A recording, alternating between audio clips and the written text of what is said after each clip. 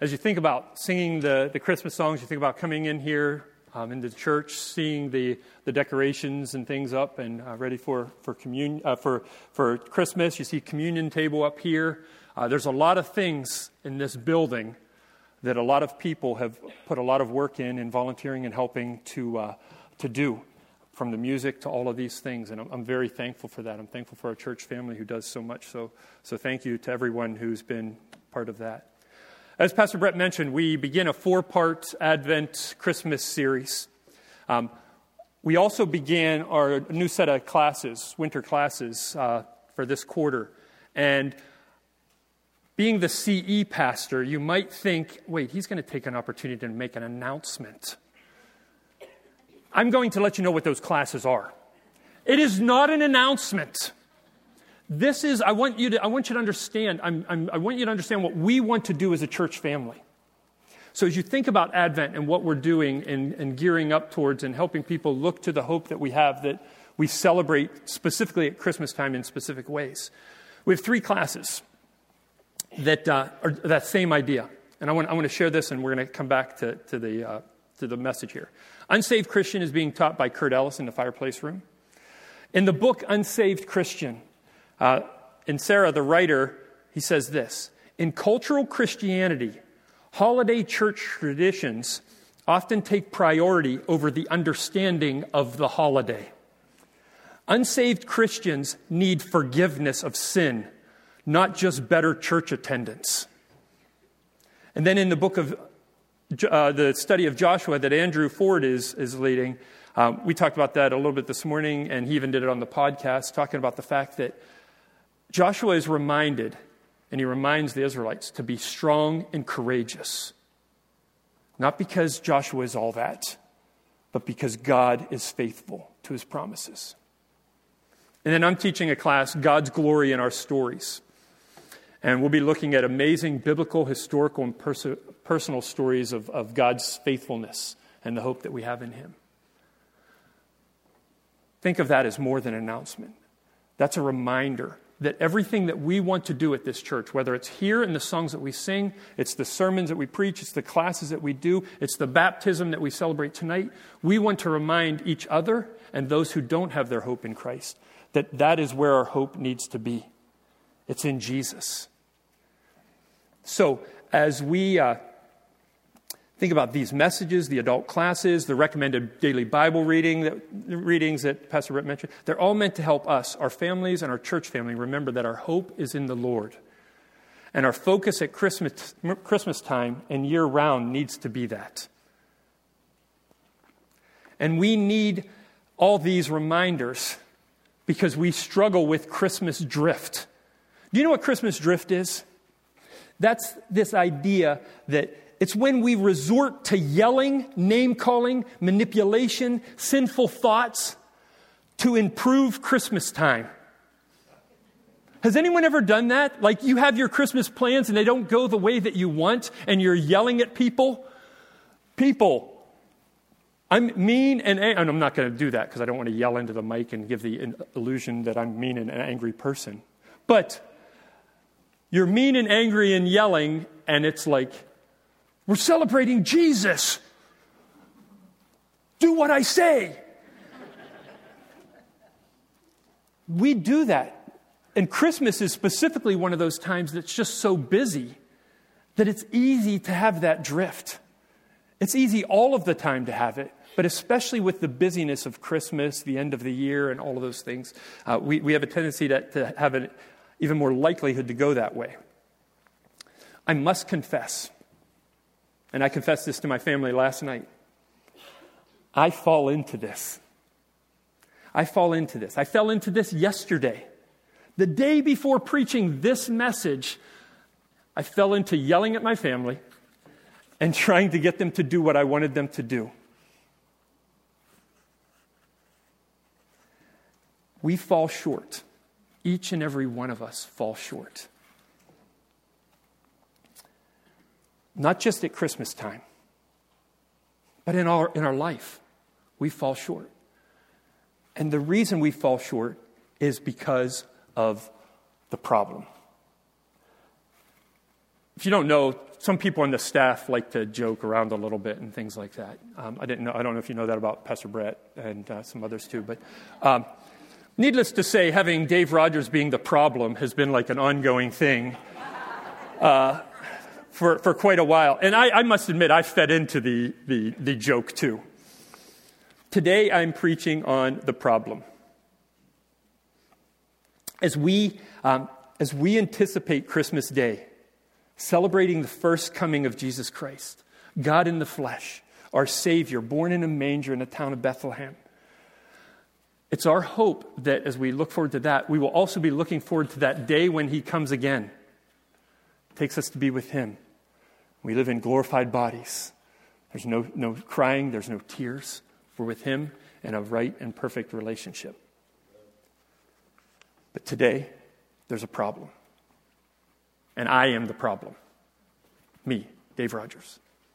You are the problem. Each and every one of us is the problem. Each and every one of us. As we think about over the next couple of weeks, talking about the problem, Pastor Jory talking about the promise of a Savior, a solution to that problem, Pastor Jason talking about the prophecy in the sense of there's this promise, but there's this waiting time, and the Israelites and others need to be reminded of through these prophecies that this solution is coming. This promised one is coming. And then Pastor Brett talking about the birth of the Savior.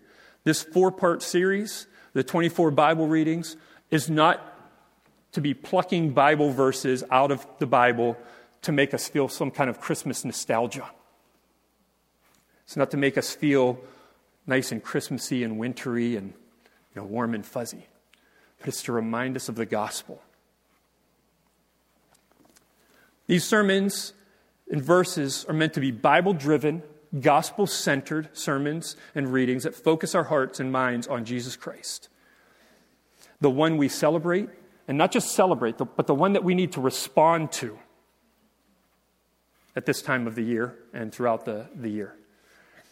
I want to explain those 2 hyphenated words that are in there, the Bible-driven. These messages are rooted in Scripture. These 4 messages, they're going to be rooted in Scripture. The Bible doesn't just provide a springboard to talk about wintry, gift-sharing, holiday season themes. These messages are also gospel-centered, and this doesn't just mean that they use the Bible or that they reference Jesus, even though those things happen. Hopefully, God will use His word preached in this sermon, in the other 3 sermons in this series, and in every sermon that you hear here or any Bible preaching church. These sermons will cause you to consider how to live your life in light of who God is, who we are, and what He has done for us through Jesus Christ. We're going to be sharing Advent resources online. We have the paper things, stuff like that. But like I said, I want to remind you, this is meant to help us focus in on Christ at this time of the year. One of the articles that I shared was 3 Christmas pitfalls for parents. And one of them talks about the fact that having Christmas hijacked. And here's a quote from it. It says, "So when the world publicly hijacks our holidays, peacefully take it back within your home, within your community, by teaching, showing, and shining Christ's light to everyone around you." That's that idea of a gospel-centered sermon. It's that idea of shining Christ, not just hearing it, but shining it and showing it to others. The sermons that you hear, not just Christmas sermons, but every sermon, they don't end here listening in this auditorium, in this building. They find their fruit as we live our lives in those truths. Here's the point of today's Advent message. Christmas is not a testament of the goodness of mankind. Sometimes you'll hear that in the sense of the goodness of our hearts, and you hear all those Christmas-type themes. It's about the goodness of man. It's not a testament to the goodness of mankind, but rather a commentary on our human, sinful condition. And it's a proclamation of God's grace. That's what Christmas is. That's the point of the gospel. The point of the gospel is this: The gospel and Christian living. Now listen, it's just the same quote with a couple of words changed. The gospel and Christian living is not a testament to the goodness of mankind. You are so awesome and God loves you and He wants you to have awesome things. It's actually a commentary on our human sinful condition and the proclamation of God's grace. The proclamation of God's solution for that problem in Christ Jesus. So as we think about that, this is the introduction to the sermon. As you think about this idea, this message, I want us to go to what will be the Bible reading. I think it's on Tuesday. It'll be this Tuesday's Bible reading. So take your Bibles and go to Romans 3, 9 through 20. Romans 3, 9 through 20. And before we look at this passage, let me pray.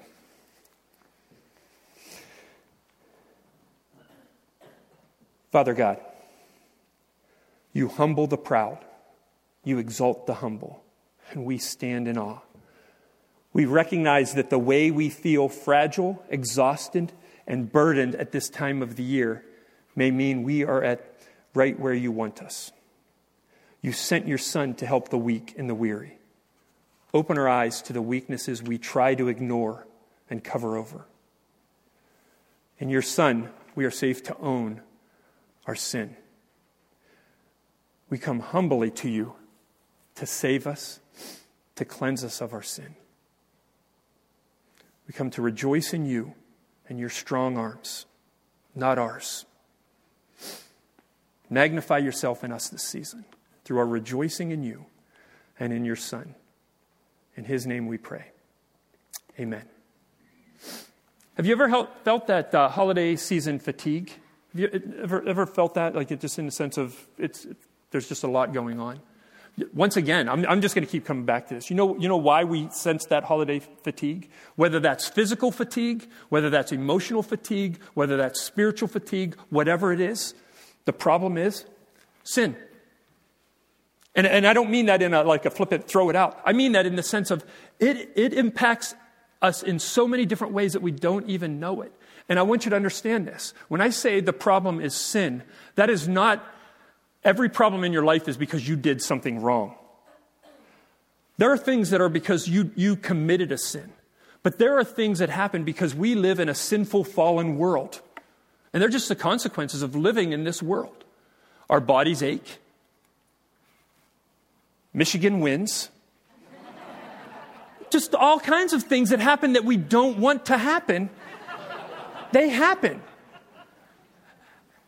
But think about this. Everything in our lives, and I throw that out as humorous, but I want you to understand this.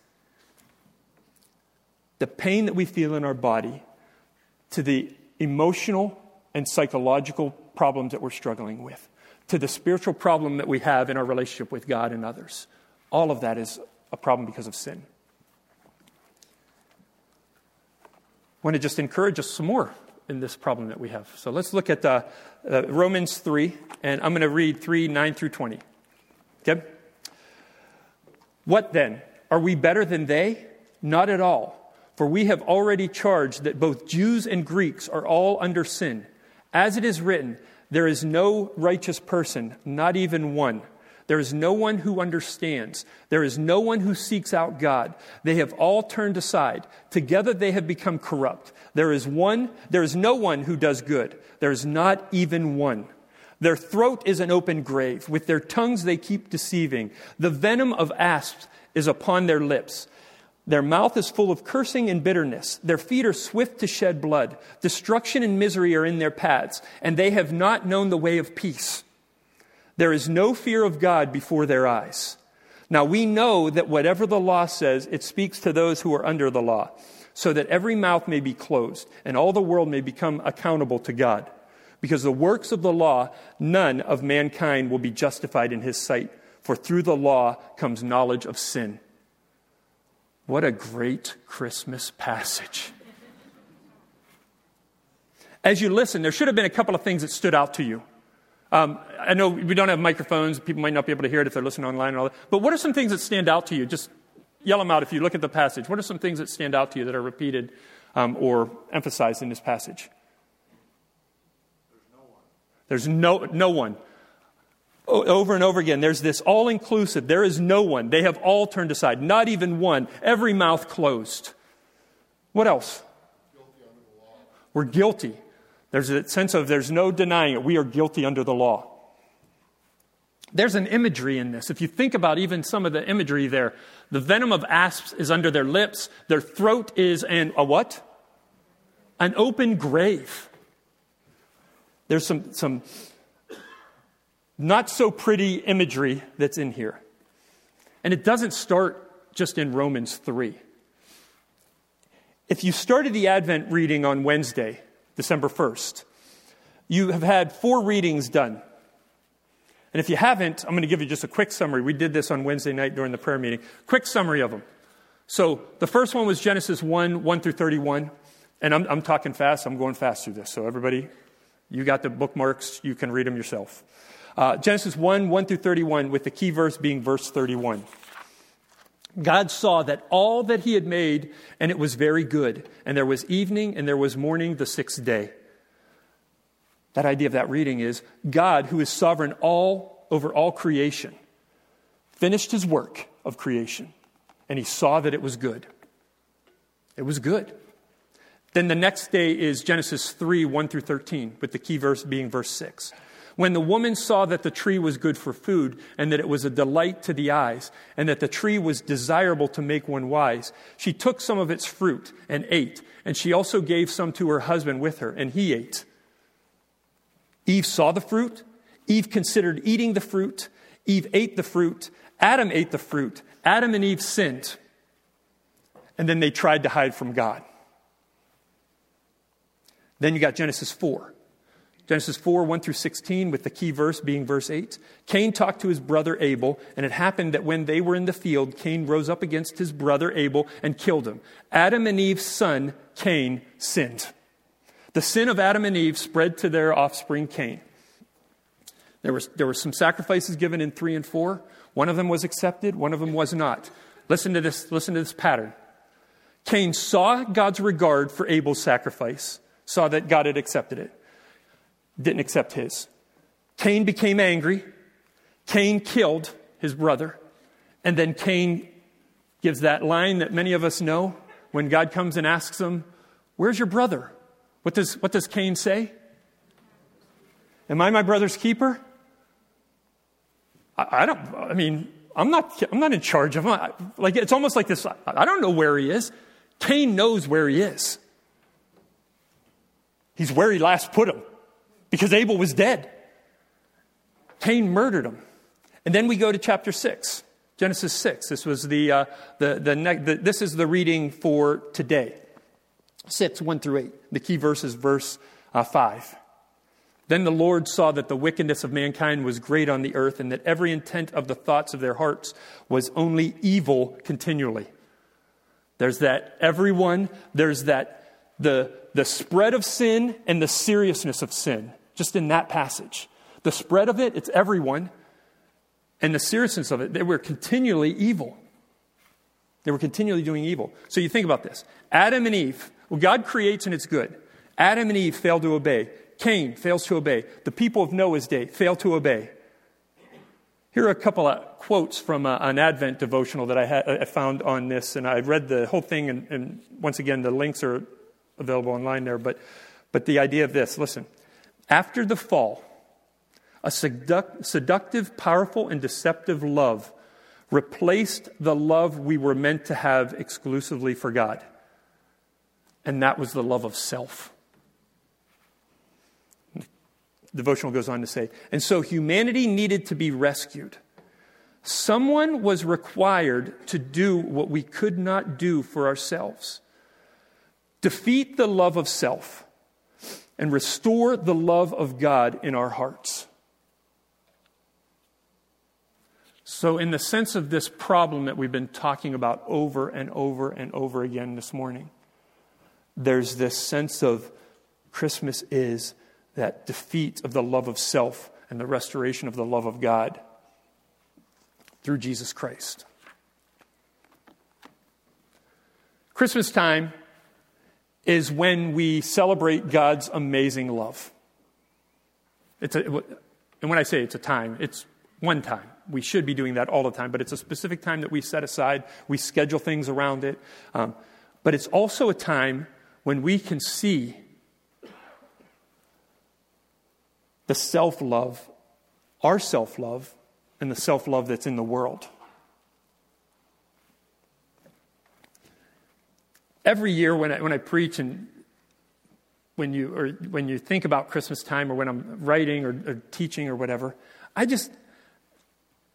don't know how family budgeting goes in commercial things, like in commercials.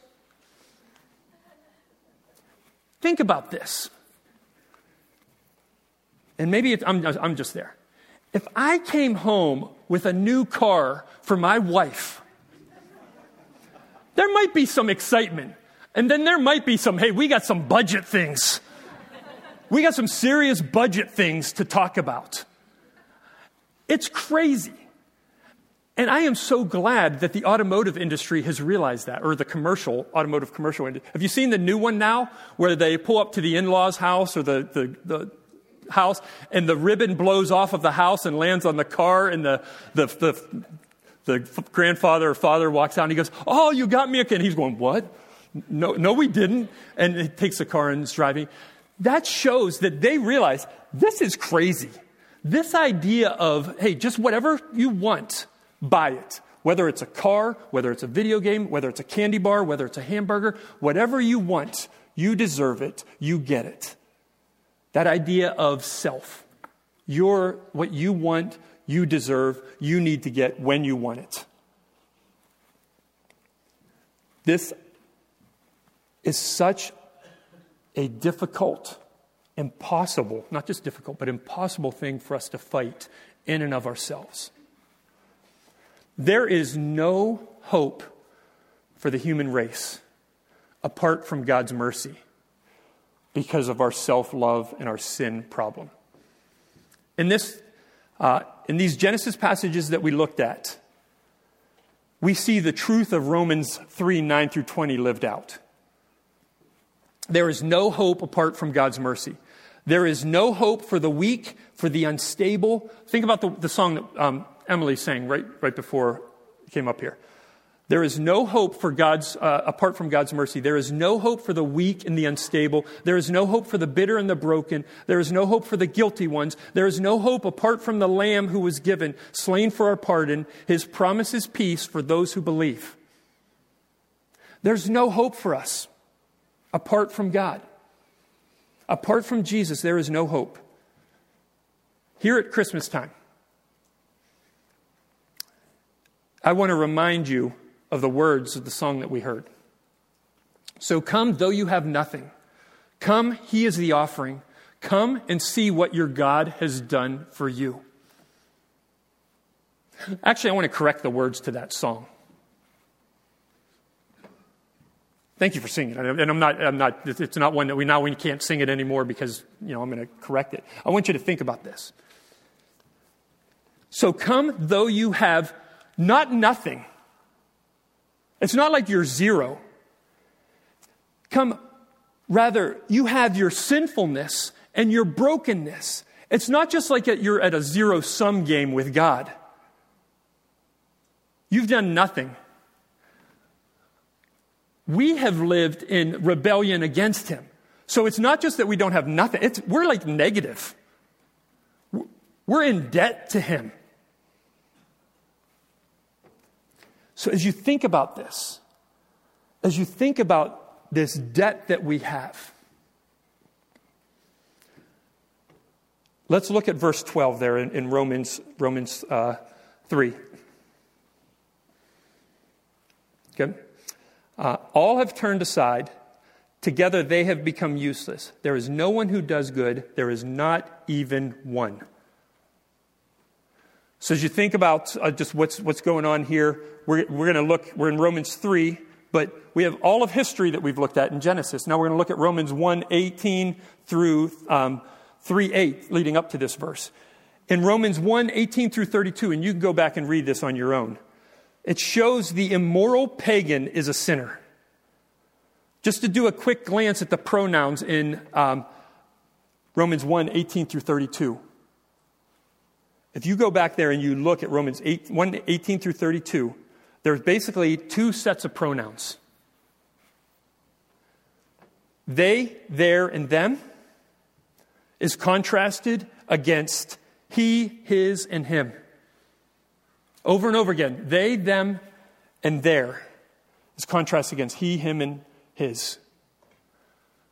Their sin, their corruption, it's almost like this whole, they over there, those immoral pagans that we're not, they are against God. And we can read that passage, that part of the passage, and go, yeah, you get them, God. Those people over there, they're against you. And then you look at what he does next. 1 through 16, chapter 2, 1 through 16, he shows that the moralist, the good person, is a sinner in need of a Savior. And then you look at 2:17 through 3:8, and he shows that the Jew is a sinner in need of a Savior. For over 50 verses, Paul makes the case that we are all sinners. And then verse 9, look at 3 verse 9. What then? Are we better than they, all those other people? Are we, the Christians in Rome, better than they are? The pagans, the moralists, the Jews? What's the answer to that? In verse 9. Are we better than they are? I'm asking the question, so you got it, and this is real easy. I'm asking you to cheat. Look at the answer. Ready? Everybody look down at verse 9. What then? Are we better than they? I want everyone to say no, not at all. Every one of you. Ready? What then? Are we better than they? No, not at all. We are not. None of us, in and of ourselves, are better. Jews, Greeks, Jews and non-Jews, Roman Christians, all sinners in need of a Savior. And then you get into verses 10 through 18. And through that, you see this. So we got all of history from Genesis 1.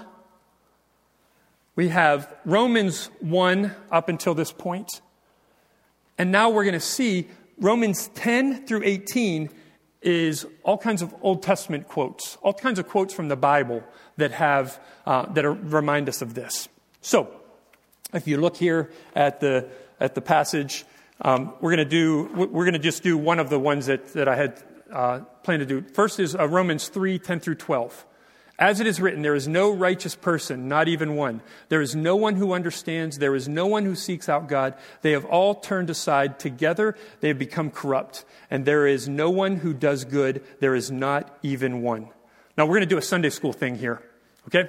So everyone on this side of the room, go to Psalm 14. And everyone on this side of the room, go to Psalm 53.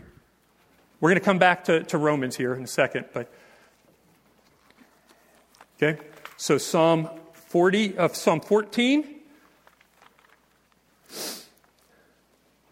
and Psalm 53.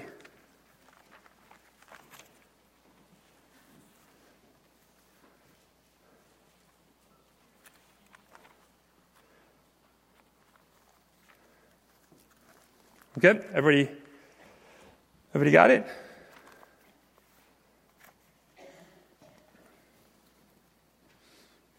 I'm going to read them. Ready? I'm going to read 14 first. The fool has said in his heart, there is no God. They are corrupt. They have committed abominable deeds. There is no one who does good. The Lord has looked down from heaven upon the sons of men to see if there are any who understand, who seek after God. They have all turned aside together. They have become corrupt. There is no one who does good, not even one. That's chapter 14, right? What was it over? Was that yours too? Let me read Psalm 53.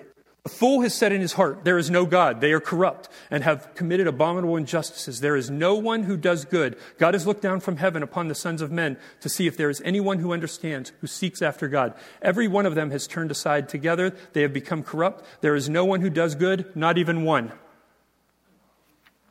Then we go to Romans 3. 10 through 12. There is no one who does good, not even one. We have the testimony of history. We have the testimony of Paul's writings. We have the testimony of Scripture that says there is no one who does good. And then if you look at the Romans 3:17, Romans 3:17 is hinted at in Luke 1 verse 79. And if you think about it, it says in 17, it says, they have not known the way of peace.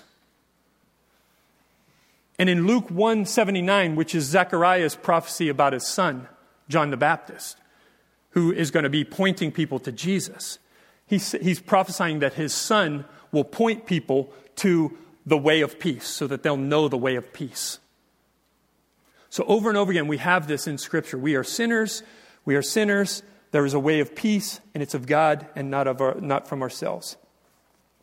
So as you think about this verse, we have all of this testimony about who we are, and it's not looking good. I'm the problem. You're the problem. We're the problem. The whole world needs to know Romans 3:10 through 18, so that they will understand their need for a Savior and trust Him for the forgiveness of their sin. Your initial thought might be this first part of Advent isn't very Christmassy. But there is hope. It's like in all of those movies, if you think about all those movies, like the science fiction ones, the mystery ones, the spy ones, the love story ones and all that, there's always this that's dark. It's dark. And then something happens that's amazing. This is the most amazing of stories. And here's the thing. It's true. And it's not just true. It's needed. You can read those fictional stories and go, oh, that's a great story. Throw the book aside, go to the next one. This one you cannot throw aside. As you think about this, I don't want to take any, I don't want to say thunder, but that's the only word I can think of right now. I don't want to take anything away from the next three guys who are preaching and their messages of hope. But I cannot leave you hanging with, you're the problem. I want to close with three very brief but very bright truths for us to remember. First, the verses immediately following 3:9 through 20 in several commentaries are called a spiritual feast. Listen to this. But now, apart from the law of righteousness of God, the righteousness of God has been revealed, being witnessed by the laws and the prophets. But it is the righteousness of God through faith in Jesus Christ for all those who believe, for there is no distinction. So there's no distinction. For all have sinned and fall short of the glory of God, but being justified as a gift by His grace through the redemption which is in Christ Jesus. We have the gift of grace which is in Christ Jesus. So 3:9 through 20 is dark.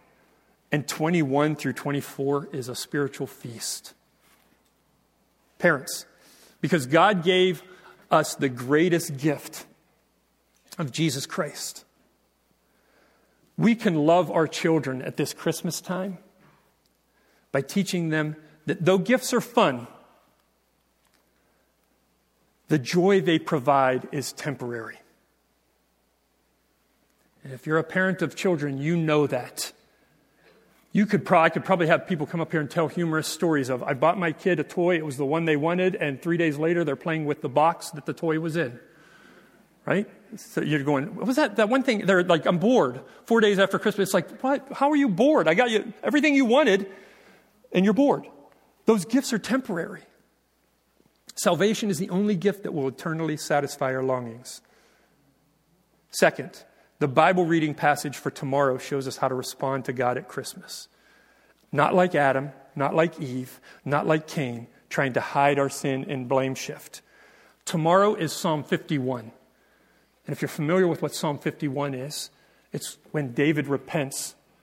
It's the Psalm of David's repentance after his sin with Bathsheba. And at the end of that, in 51 verse 17, it says, the sacrifices of God are a broken spirit, a broken and contrite heart. God, you will not despise. David saw, David coveted, David sinned, David deceived, and then David repented of his sin. And finally, the next 3 weeks of sermons. The promise, the prophecy, and the presence of Jesus Christ, the solution to our problem. This Advent series is something we've chosen to do this year to help us get into the Word, to focus on Jesus Christ at Christmas time. We want to welcome you back tonight. Think about this. As we talk about Advent, we want to welcome you back tonight for this, for the baptism service. What a great way to celebrate the amazing rescue from sin as we see believers follow Jesus' command in baptism. Right now, we're going to take communion. What a great way to celebrate Jesus Christ coming and dying for our sins. And as we begin this season of celebrating Jesus Christ, let's not forget that He came as a baby to die on a cross for our sins and rise from the dead so that we could have abundant, everlasting life in Jesus Christ. Let's pray. Lord God, thank you so much. Thank you for all that you have done for us in Christ Jesus. I pray that we would use this season of the year to celebrate that. But I would pray that we would remember that it's not just about Christmas celebrating what Jesus has done for us. It's about our lives doing that.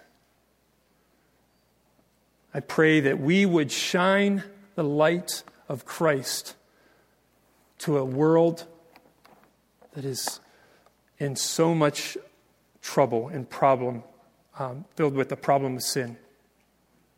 As we celebrate communion, as we celebrate baptism, and as we gather together as a church family, not just on Sunday, but all the time, help us to be an encouragement to one another and a help. We just pray this in Jesus' name. Amen.